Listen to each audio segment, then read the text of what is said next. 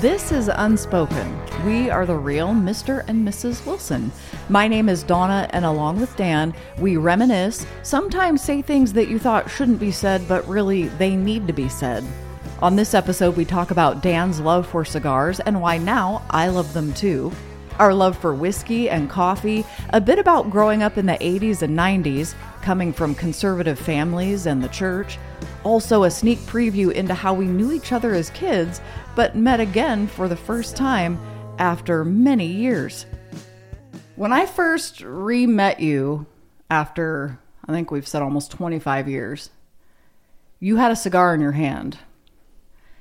And I had really not known anybody firsthand or very personally who was a smoker. We all know smokers, right? But not really personally, and definitely not a whole lot I knew about cigars. So I quickly became pretty curious as to how you got started on cigars and smoking and the level of importance that had in your life. I had a lot to learn in that. So I was curious to hear from you when you started smoking cigars and what it means to you even now.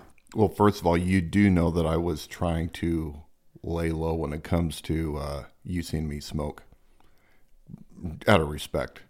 I actually was across the street for over an hour smoking a cigar. Actually, it's similar to the one I have right here in my hand.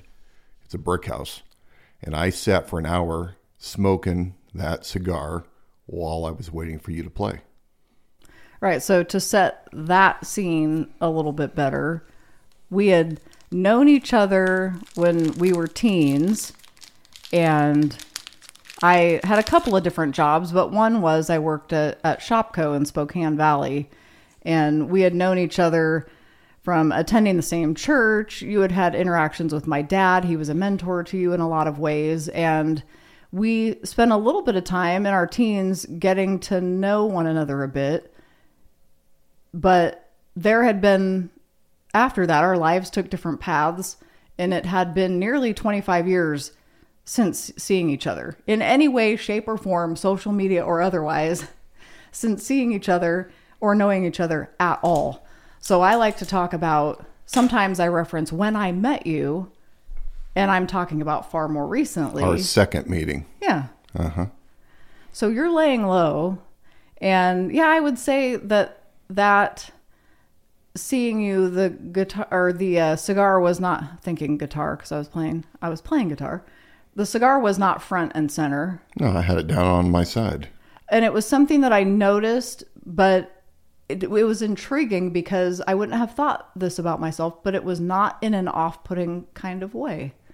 And I remembered that then about you. It may or may not have been written into a song, but yeah. So when did you start smoking? A long, long time ago. Longer than when I haven't been smoking. Who was the first person that you knew that was a cigar smoker? Because I think for some of us, we're influenced by somebody or something. John Wayne. Clint Eastwood. Interestingly enough, my dad actually smoked cigars all while I was growing up. I just didn't know it because my mom was dead set against smoking, and my dad could not indulge in smoking sticks when he was around us. So he did it at work back when you could do that out in the mills. And I remember as I don't know, a young teen finding a cigar in his truck, and I was completely shattered. Oh man, my dad's a smoker. Yeah, funny how as kids, our parents are able for a while on certain things to keep them from us. And so we hold them in very high esteem. And then you find out little bits of their humanness along the way as you grow up. And right. To think that was shattering to you. So do you remember how old you were? I must have been 13, 14 years old. So, I was part of that age where the age group time, you and I both, where what were they? The old PSAs, something to think about. Everything was about cancer. Everything's going to cause cancer. So, and of course, combine that with evangelical mothers and don't drink, don't chew. And I don't go with girls that do. Yeah, we were definitely a non-smoking, non-drinking family growing up in very conservative Baptist circles, eventually became non-denominational, but yeah. That secret for Baptist. We all know. Right. Well, I started actually smoking for the first time when I was 19. And interestingly enough, I had just come back I was a union apprentice carpenter. And I was traveling around working with a lot of really manly, tough men, capable, dangerous men, and some not so smart men. And I was the guy on the crew that did not smoke. I was 19 years old. When I got laid off from that job right before Thanksgiving, it was November, it was cold. I drove this old 63 Ford pickup truck with a 292. And I decided for some odd reason that would be a great time to learn how to smoke cigars. And, in the back of your mind, you're thinking, I'm going to learn, but I'm just going to pull it off, right? Like James Dean, like John Wayne. Seems simple enough. So, I mean, look, there's fine tobacco shops, cigar shops all over Spokane, but I found the easiest way to access them was the local quick stop service station down the road at Chevron. And they had these little box cigars. They look like ink pen size. They come 5 to a box. And so I bought the William Penns because those look to be the most patriotic, William Penn. Brotherly love, Philadelphia, Probably, and look dignified, probably. So I bought a box of those and went out to my truck, and I think they even had tips on them if I remember correctly. I didn't have to clip the end of it, and I put a Bic lighter to it and about lit my tonsil on fire as I was driving that old stick shift down the road. So over time, and I'm talking about an hour or two, I'd smoke through that box and wasn't very successful, felt a little sick, and a couple days later, tried it again. This time I went with the Outlaw by Swisher Sweets. They had the cowboys on it. They looked a little more like a cowboy smoke, so... But it was cold by this time. I mean, we're talking about, I couldn't smoke it at my house, not even outside. That would be a certain death. Death by mother. And you know what that entails, that's the lecture that never ends. So I remember that a little ways away from home by the old U City Mall, which is no longer there, they had this IHOP restaurant. I think it's a brewery now or something, maybe a car lot. But during those times, you could actually go inside, and they had a smoking and a non-smoking side.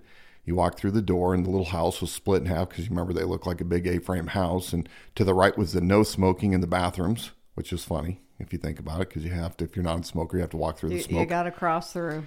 And to the left was where all the righteous people were that didn't smoke. So I walk in this one morning. I was laid off, had some time on my hands, immediately turned to the right section, and I felt like I was walking into an adult bookstore, right? Not that I've walked into an adult bookstore, but I think we all know what I mean.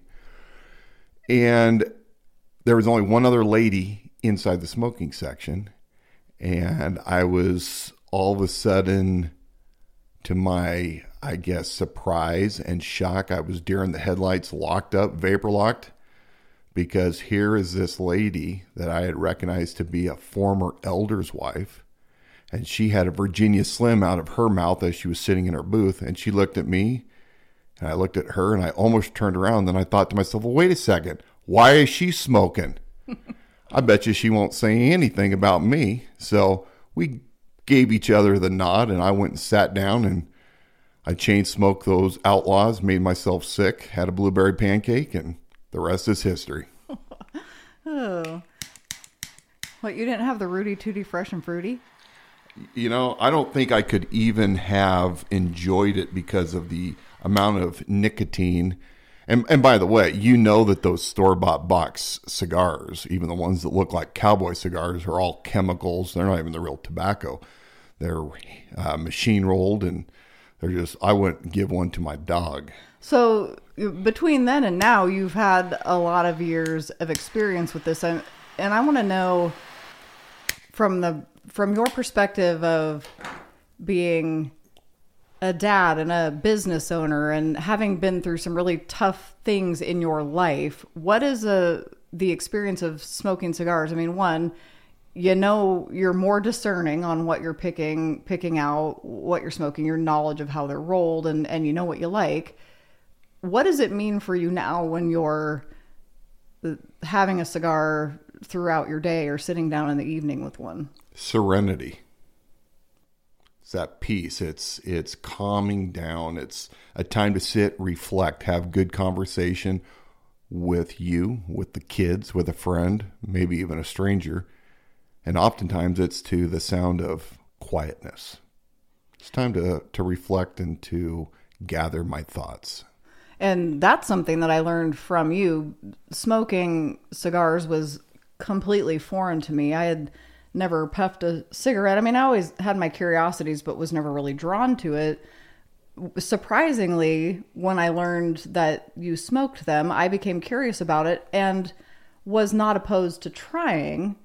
And as we continued in our relationship, I realized that one thing I wanted to make an effort toward was to learn the things that you knew, to be a part of the things that you loved, and learning from you that you really can't ever be in a hurry and sit down and clip and light a cigar and smoke. So by nature of what it is, it slows you down. And we've had so many good conversations over cigars. Some of the best, really. And I'm smoking cigars. I can't believe it. Right? Your mother. Can you imagine what your mother would say if she saw you now? Oh, well, we already know what she has said, but yes, she's well, look, proud. Tobacco for cigars is a natural product. They take the leaves, the tobacco leaves, they're grown predominantly South America, the Caribbean, and other parts of the world, but that's primarily where we get our stock. The Cubans, back when you could get those readily before the embargo.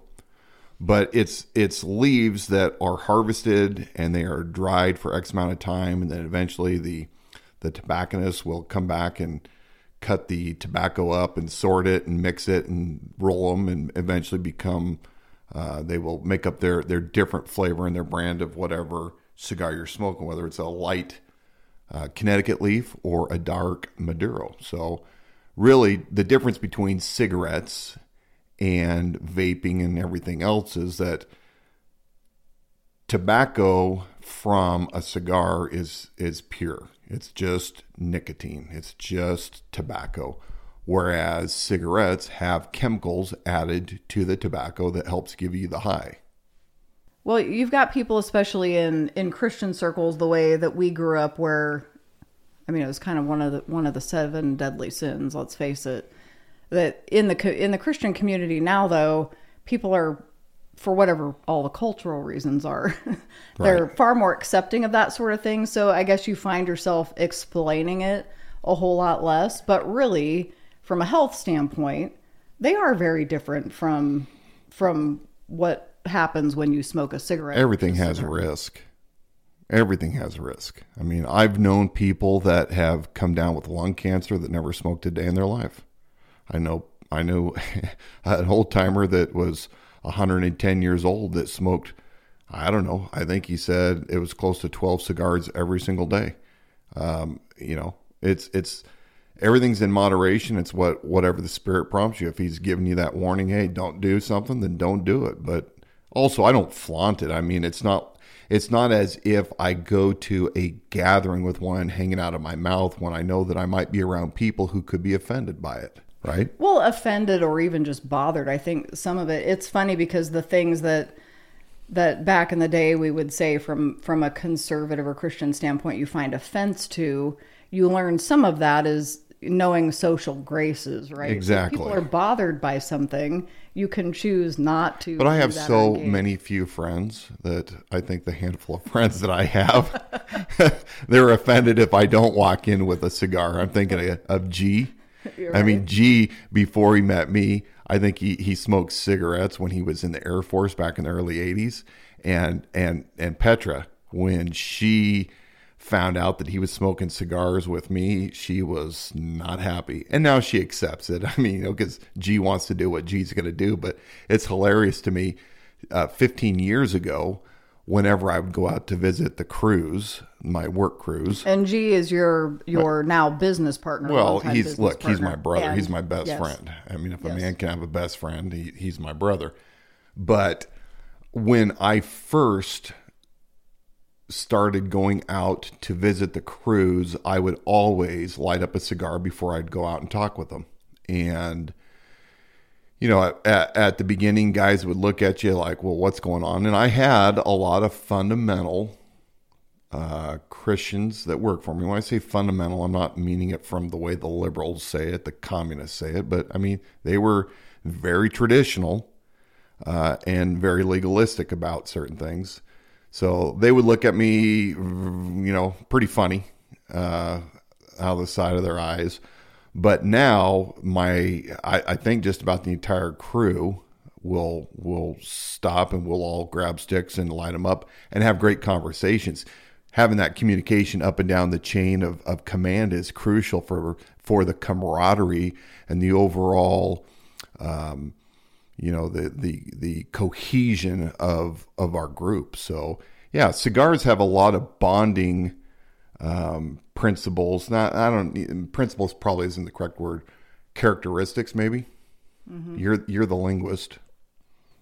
Great word. I'm a dumb carpenter. I remember. I was just sipping on my. I think it's what is this? That right there is Jameson Orange. That's brand right. new. Yeah. Love it. Caught me in the middle there. Mm-hmm. But one thing that goes. So cigars and whiskey are good, and we're having a little bit of that tonight. But another thing that goes really well with cigars that I've seen the duos that you've created is coffee. Mm-hmm. And you and I have talked a lot about the evolution of the going to get coffee in the late 80s, early 90s versus the experience at coffee shops that bring you up to today. Cafes, greasy spoons. I didn't even go to a Starbucks until I think 2004, 2005. I don't think I even knew what one was. Before that, my dad would take me it was like once a week. My mom had some function that she would go to. I was homeschooled. And so my dad worked 21 shifts. So 1 week he'd work days, or 1 week days, the next week swing, the next graveyard.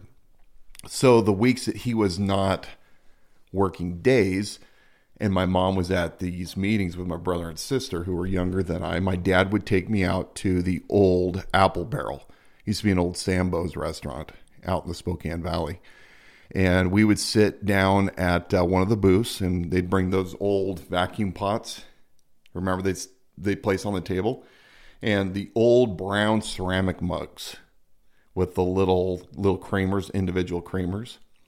And I was 8 years old, and my dad was really adamant about having conversations with me at these young ages about responsibility and honor.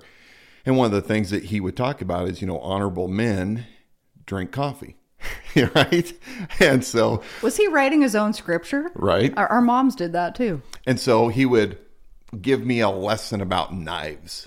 And I had to earn with this responsible behavior that I had to exhibit for X amount of time would earn me a pocket knife that I could pick out from the White Elephant. Do you remember the White Elephant? I do. Yeah. I do.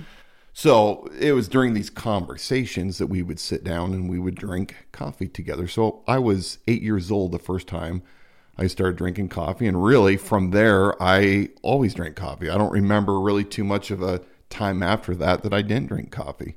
As you went into teens or adulthood, you're more independent. Well, you were saying you don't remember the first Starbucks until the earlier 2000s. I remember the drive-through coffee stands. Sure. Probably that had to be in the mid 90s. Yeah, I think you're right. And there was one on one of the roads in our area on Argonne that people know in our area. Well, I think you're thinking of the one on Pines. Well, Victoria's Espresso. No, and then there was one. I'm not going to. Maybe one closer to where you used to live. Yep. Yeah. But I remember thinking, this is a fad. Wasn't that Jacob's? I think Jacob's coffee. Well, this is a fad. Mm-hmm. because I wasn't a coffee drinker till later on. Weird. In fact, in one of my jobs in radio, my title sounded very important. I was some kind of production something or the other. It sounded somewhat important, but for the actual morning drive hosts, I was asked to make coffee, and I was completely I did not know how to make a pot of coffee. So, shocking. Which coming to now, I don't go a day without drinking coffee. But yeah, I was one of those in the mid 90s that thought the drive-through coffee stands were a fad and those were never going to stay around. And now here we are. Coffee capital of the world. I remember that we would camp a lot when I was a kid. My dad would and mom would take every spare weekend, and we'd get inside that old truck and camper, and we'd go up to the lakes in Idaho, and we would camp out the campgrounds, and we would make camp coffee in the old percolators. You remember those? So here you'd have to get up early, you're so cold you don't want to stay in bed because you might as well get up and move around. So 9-10 years old, I'm out there making a fire and getting it going so that I could put the coffee pot on. And so there was percolator coffee, and you've never had coffee until you've had camp percolator coffee because it's semi-burnt. You get the grounds, but I love it to this day. And then, we would drink coffee at home, and we didn't do any of the French press or anything that you and I enjoy now. However, my dad, who was a millwright, would from time to time go to this little French croissant shop out in the Spokane Valley. And he would get their special espresso coffee. And during those years, the early 80s, I had no idea what French coffee was. So he found a used espresso maker, small tabletop one, and he must have paid like $200 or $300 at the time, which was a fortune. And you remember, I think it was Gavalia coffee. It was always in all the archaeology magazines. You order it and they'd ship it to you, and it was gourmet coffee. So he would make when they had special guests over, and of course we were kicked down to our rooms and told to go to bed, but he would make the special coffee in the small little cups, the little espresso cups. That was heavy, thick espresso. Mm-hmm. Yeah.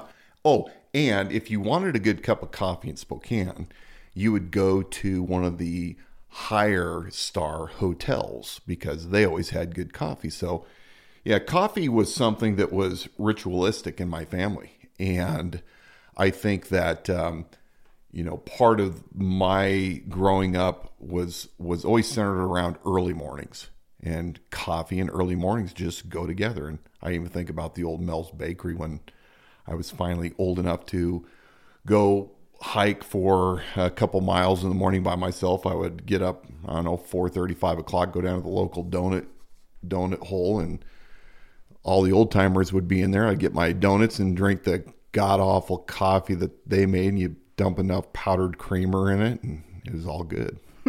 So how is that? Because it was that sometime in the 80s that you were walking down and having coffee there and with the old timers. How is the experience at a coffee shop now different from those memories you have as a kid? Well, I think community is gone. If you walk into a Starbucks today, which I've frequented a lot, you find people sitting around with their headphones on, and they're usually minding their own business, right? Don't talk to me, leave me alone, which, look, I dig. I love that. But what's lost is the people that were in those coffee shops early morning back in the 80s were your old timers, the World War II, the greatest generation, guys that were always up early. Or you would have tradesmen, people that worked with their hands, the salt of the earth. So we didn't have social media. We had no computers, didn't even really know what they were other than Star Trek or Star Wars. So you had the newspaper, and everybody would share the newspaper, and the discussions would ensue about an event that took place. And we would discuss what we read in the paper or what was happening with somebody's family. But it was community, and you just learn to enjoy seeing the same people every morning. Today, it's more sterile and a lot more expensive, I might add. It's not very commonplace that you take cigars into church. And, we've alluded to the fact that we both grew up in the church. For me, Baptist background, non-denominational, which has a lot of influences there. It's Baptist. We don't take cigars into church even now. It's not very commonplace. I know there are gatherings that do. They're accepting of everything. Gene Scott out of Hollywood. But what we do, what many people do, and is very acceptable, is to bring your coffee into church. Yes. Which I do. So I'm not complaining. When did that start? I think it happened during the seeker-friendly movement. Late 90s, when everybody was trying to put a church cafe in. Remember those? That's right. Because I remember working with Ray Eberly and Bill Oliver, two old cowboys, who were deacons and an elder, and they were in charge of the coffee ministry, which was basically go down, get the old Chase Sanborn coffee grounds, fill up those big old banquet pots, right? And it was on a little cart, pushed to the side of the outer foyer, and they had the old Solo styrofoam cups. Did it have the paper handles that were flat against the cup, and then you could pull them back, and now you have with the wing ears? No. Oh.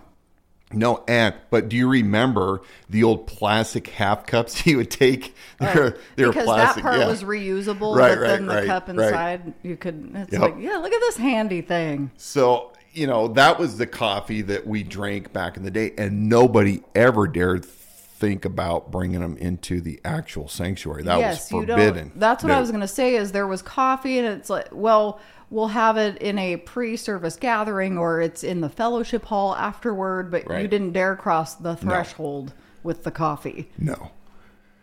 Well, when they made these coffee booths and they brought in, at first it was pretty, I think, straightforward. They would have, I don't even think they had an espresso maker at the time. I think it was, here's your coffee, and, we'll buy it for $0.25, or we'll give it to you, or however it worked.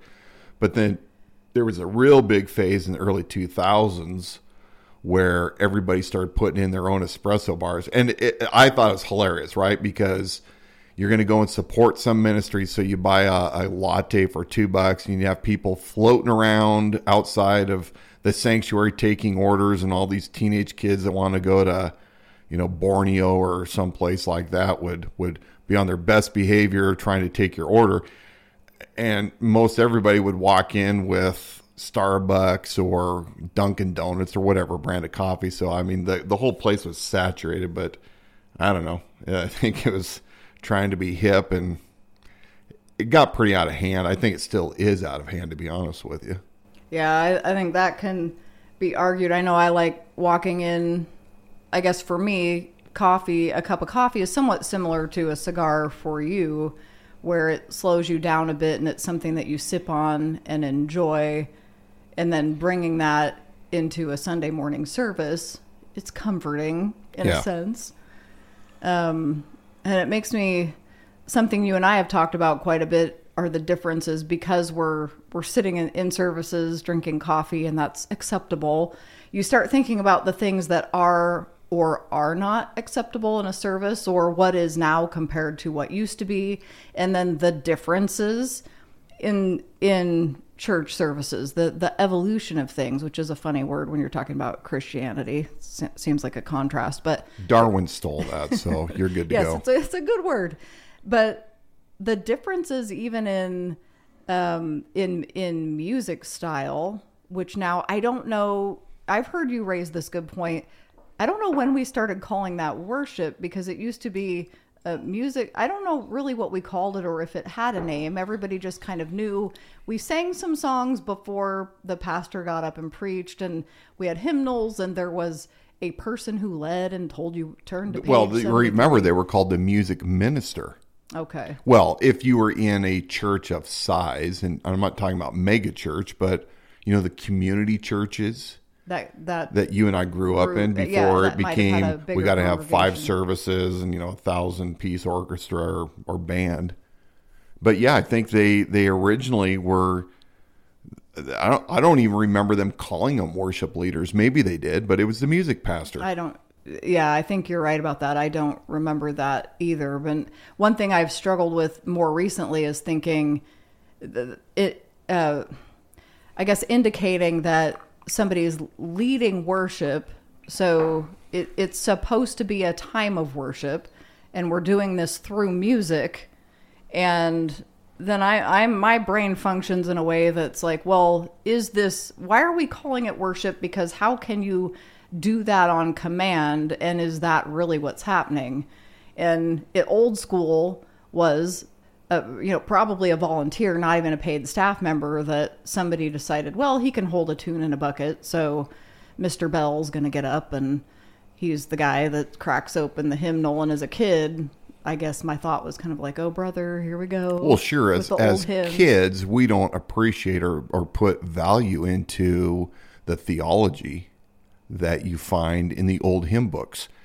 I'll bet you that you're going to be hard pressed unless you go to a Presbyterian or a Methodist or Episcopalian church or, something similar, Lutheran, where they actually find a hymnal today that actually has the hymns that you and I grew up singing so often. Third and fifth and sixth stanza, and heaven forbid at the end of a service. You never did all of them. Oh, every once in a while, you just want to get out as a kid, and we're going to sing the 6 stanzas. And I'm like, oh, no, we are not. And my mom's giving me the look like, don't say anything. You never knew that. And my dad's looking over at me, and he's giving me the eye roll. I'm trying to think of some good names.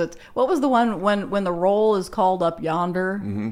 I'll be there. When the roll is called up yonder, when the roll. Some of those have more stanzas than you would ever realize. You're like, what? There's 8? There's kind of like the 99 bottles of beer on a wall. Oh, but I compare that to, there's parts of that I miss because they're great childhood memories. I guess I could still think back and pick out the people that were doing soprano solos and doing some pretty wild stuff that even as a kid you could recognize this is not good. But most of all, I look back at that time and realize people's sincerity, that they really clung to those words. They enjoyed the repetition of it. And I compare that to now. And for me, it's still I do a lot of questioning, and I don't have answers, but I compare that to now, and I see stages with lights and hazing machines and these very expensive sets and talented musicians that are dressed to the nines, and they're jumping around, and they know when to do things on cues, and they're using in-ear monitors. It's extremely polished. They're playing to click tracks. It's a sissification of the gathering, what we call the church. No? I wonder if churches in years past you think, well, did they really give more emphasis and focus and place more importance on this time of music in the 1980s, for example? If you had, I just remember the guy at Calvary Baptist in San Francisco. He was a super old. Right. And a volunteer. By no means was he a paid staff member, and I'm pretty sure they didn't even give him a love offering. And he just got up and waved his arms, and I'm certain he never took music theory. So in terms of knowing that, open the hymnal. And well, but so now there's much more. There's emphasis. There's paid staff members. There's hired bands. It's down. This is really something you and I are going to have to, at a future show, talk more about this, because there's so much to unpack in that. And I think one of the big differences is there is a shift that has taken place, which is we continually speak the truth of the gospel and the history and things that we need to be reminded of truths.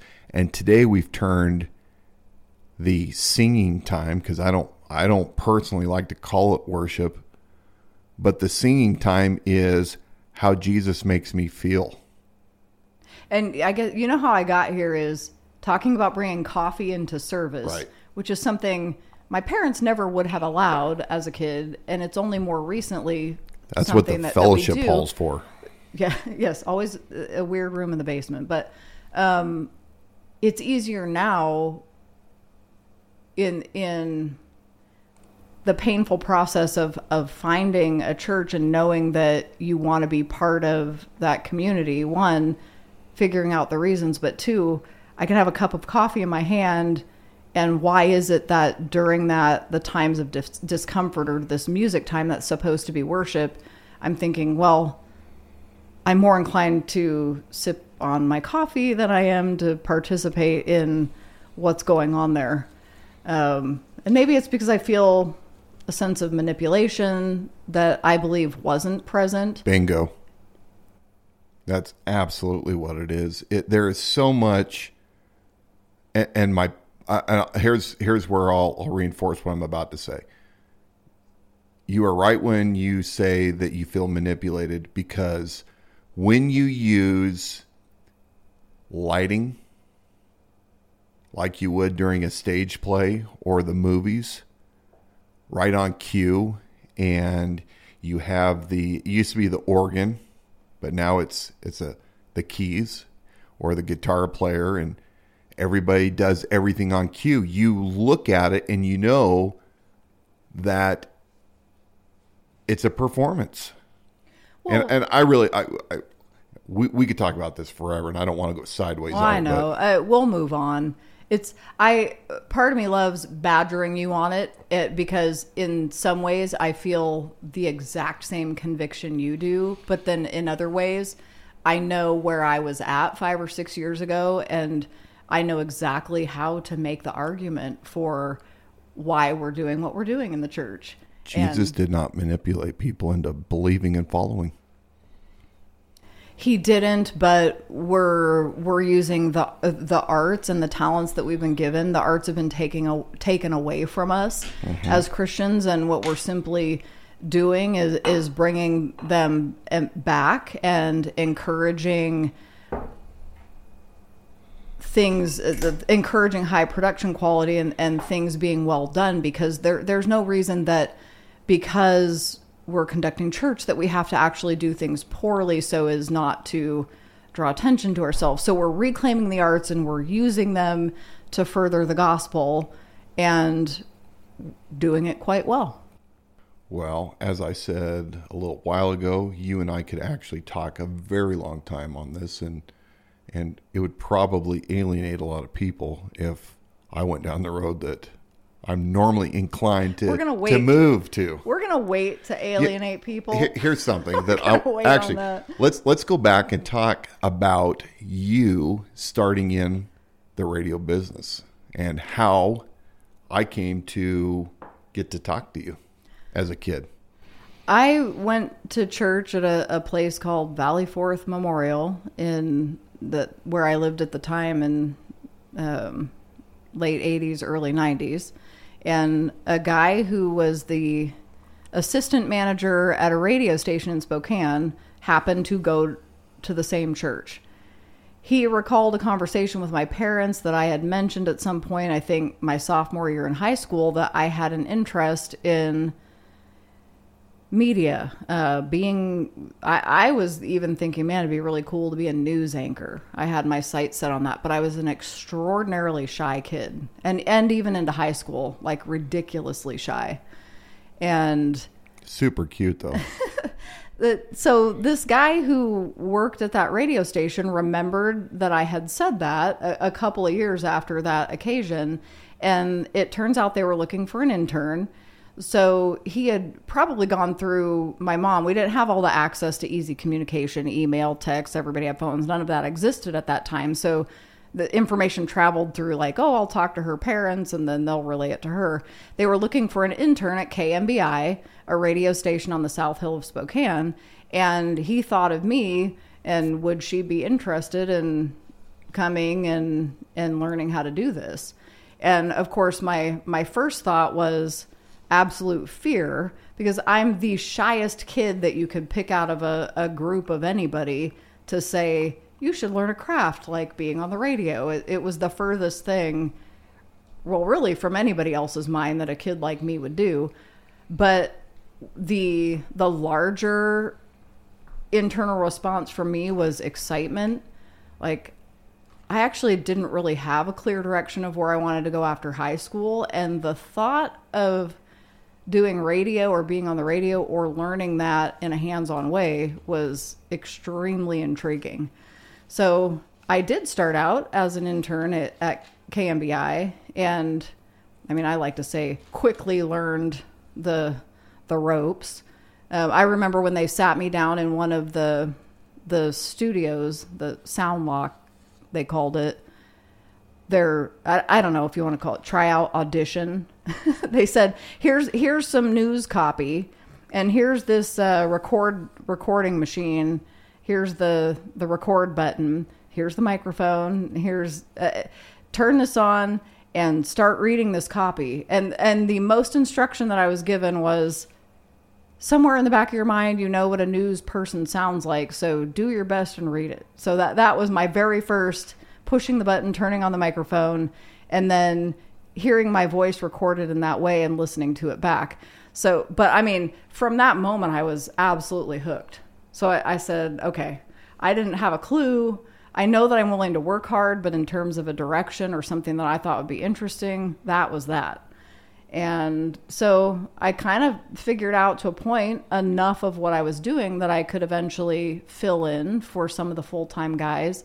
And the bit of trivia here, because this seems like way past the time that this should have happened, but it was a conservative radio station. Right. And I was actually the very first female announcer on that radio station, which is still bizarre locally. Right. Because they had a network of stations, but this was one that was, yes, it was network owned and operated. But as a teen in the early 90s, I was the very first female announcer on that station. So nobody could take that away from me all the years it progressed and the other people that they eventually hired. I was like, hey. I just remember, because I listened to KMBI so much growing up, that when I heard you the very first time, I was completely mesmerized. First of all, you have such an amazing radio voice that I have always greatly admired. But how you just articulate the fact that you were this young female and you were articulate, you had such talent that it seemed like you had been doing it forever in my mind. And so that was pretty doggone cool, and it made me start looking at you. Well, that is part of the history in our story, is that as kids, you know, I will say I was 18, I guess. I'm roundabout. And Dan, you would call in I'd call in because you would work the afternoons. The shifts would vary, but as I recall, during the summer, sure, I was working construction, building homes, and I would hear you when I would drive home from work around 3 or 4 o'clock in the afternoon. So I always thought I had a favorite artist that I loved his music, and they didn't play him a lot on the radio, but those days you could call and make requests. So do you remember in the days where you could actually get them to play, because they had the full albums, and I had an album, but I wanted to hear it on the radio. And so, but let's be honest, it also gave me the opportunity to talk with you. And we would have, 15, 20-minute conversations once a day. Well, yeah, these are, back in the days, we didn't have cell phones, right? So I worked at a radio station that was pretty low key. And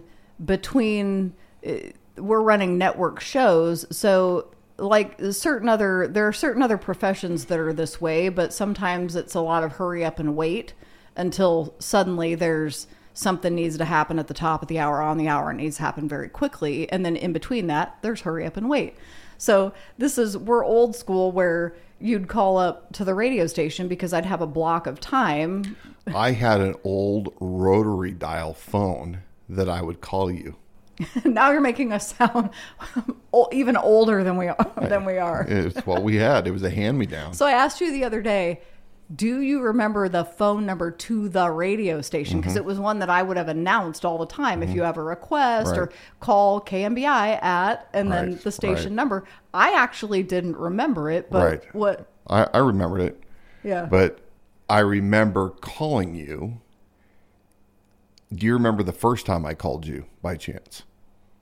I remember a phone call where, I answer because I'm taking the place of the secretary at this time because I'd work at off times or nobody else 9 was to in the 5ers. building, right? Yes, the 9 to 5ers would be gone. So I'm answering the station phone, the incoming music requests, but then also general requests that were coming in. So I remember taking a call one night and just this deep voice on the other end that says, "How did you get so good at that?"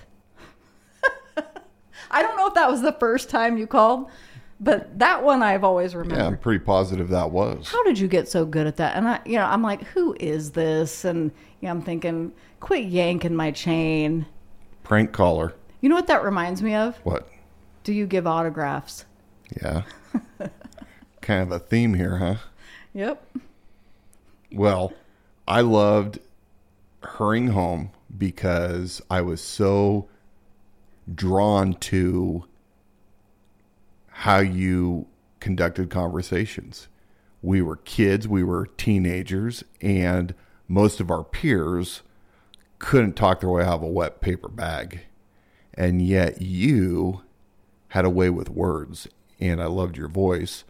So, yeah, I was naturally drawn towards, I want to get to know this girl, which is funny because I knew your dad. We knew each other for many years from the church.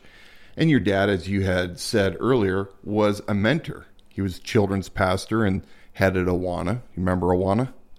Approved workmen need not be ashamed. Approved workmen are not ashamed. Oh, yeah, thank you. You're welcome. I messed my acronym up. And so your dad was somebody that I respected and, quite frankly, was a little bit fearful of. Now, funny you should say that because this speaks to your character in that other guys that I had gone to high school with, they steered very far clear of me. I mean, it could have been for multiples of reasons, right? But they knew my dad. Mm-hmm. And I remember word getting back to me one time when a bunch of kids from our class got together on a weekend and I was the odd man out that didn't get invited. And what I heard later was the guy that drew the straw to call Dawna to come be a part of this thing. He's like, what if her dad answers the phone? The consequence of that was the guys were scared to death of my dad. Well, I respected your dad. So plus I knew that I was always going to be respectful of you. So really, what did I have to fear other than the typical dad giving young guy a problem, right? Giving me the business. And they should. Remember when we called it the business? But As look, we dads weren't even dating. I mean, there was nothing inappropriate. We had a lot of conversations, and eventually they went in person.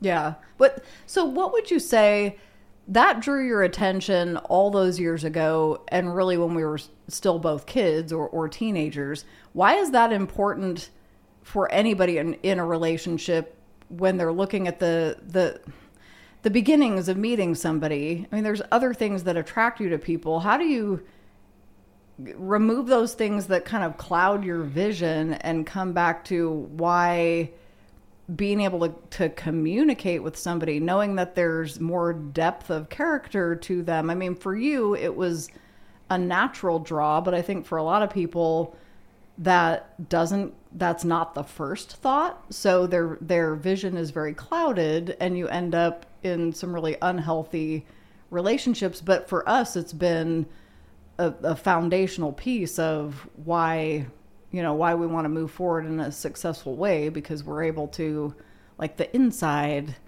is what matters more than a lot of the rest of it. Well, I'd like to say it's because I was of such great moral fortitude.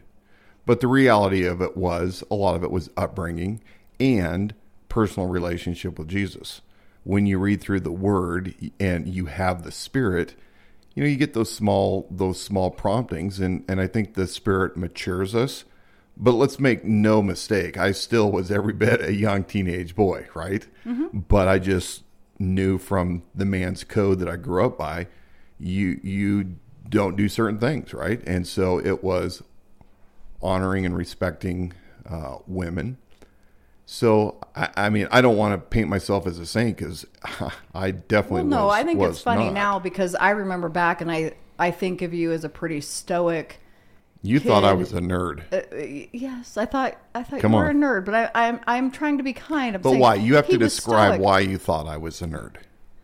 Well, Oh, now you're I tongue-tied. think a little bit tongue tied. I think my time frame's a little bit off, but somehow I could tell that this was a kid. And how old were you? Let's be specific. 16 When? ish. When? What? I'm At thinking what point? Shopco parking Oh, lot. nah, 17. Okay. 17. So we're Because I was kind of- working construction. I was building homes, apprenticing. and there was something about the way you dressed that, like, this guy. Wranglers and boots, I or don't know. I called you Yeah. Indiana Jones 'Cause I wore a brown I didn't cowboy know a hat. whole lot about you. There was a certain kind of hat that you a wore. brown cowboy hat. And I was like, yeah, Indiana Jones or I- the cowboy or however Look, I refer I have to a you. great affinity for Indiana Jones. So I'm not saying that that's far off, but come on. It was Well, a brown, and for me, at wide those- brim cowboy hat. At those time in the 90s, the guys my age were like into Vanilla Ice, so which is horrifying, but that was the case at that time. So you were definitely a unique character that stood out differently from other guys that were my peers. I was relegated to the friend box. He was friend zoned.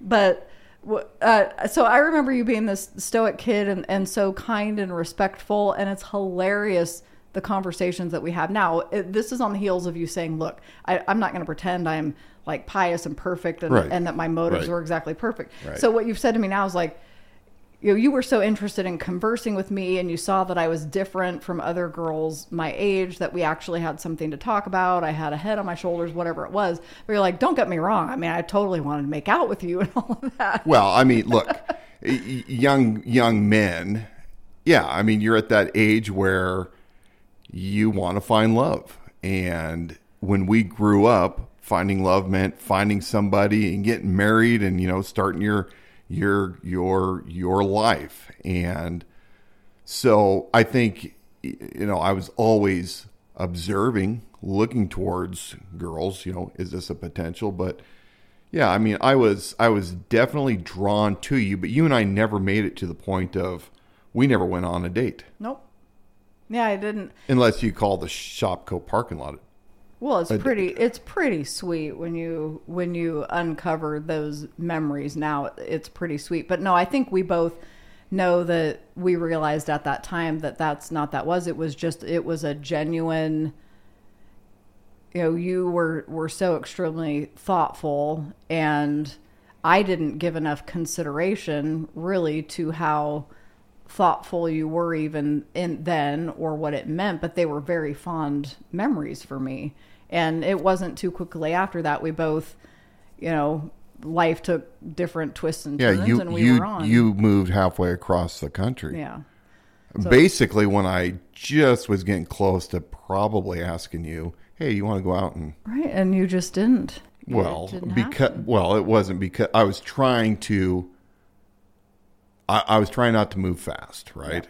But though that is the mystery to be revealed that we won't do right now, but it's a mystery to be revealed that we had that in common and never dated. We never did. But I went such to... fond and comforting memories, honestly. Yes. And 25 innocent. And it was perfect because it was incredibly innocent.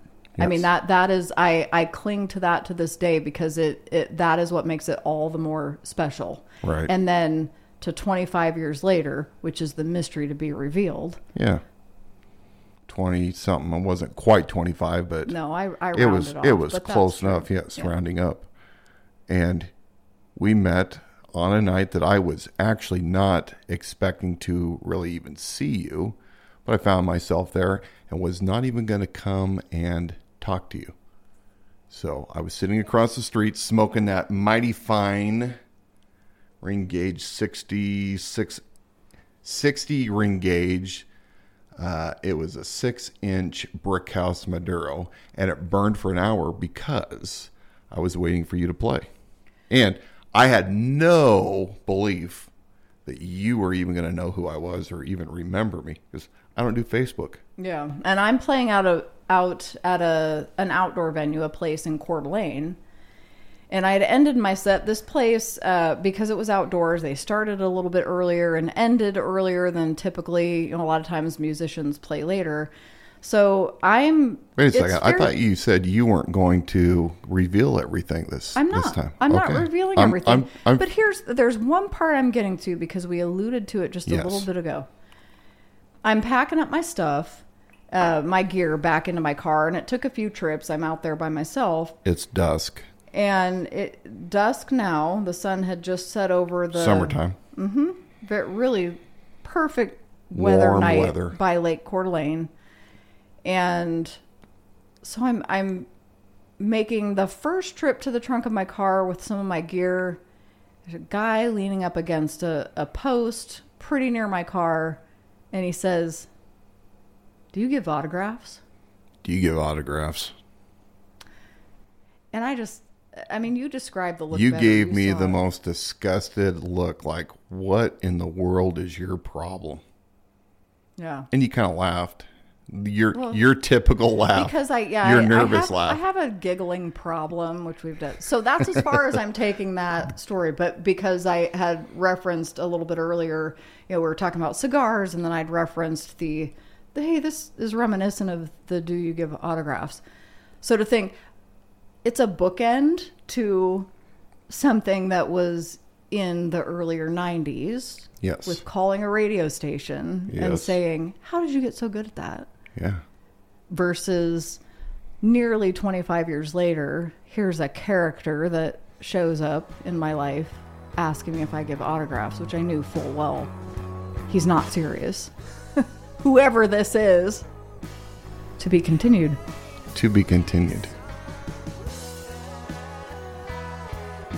You've been listening to Unspoken, a production of Retro Crush Media. The song is Make the Day Mean Something by Double Play.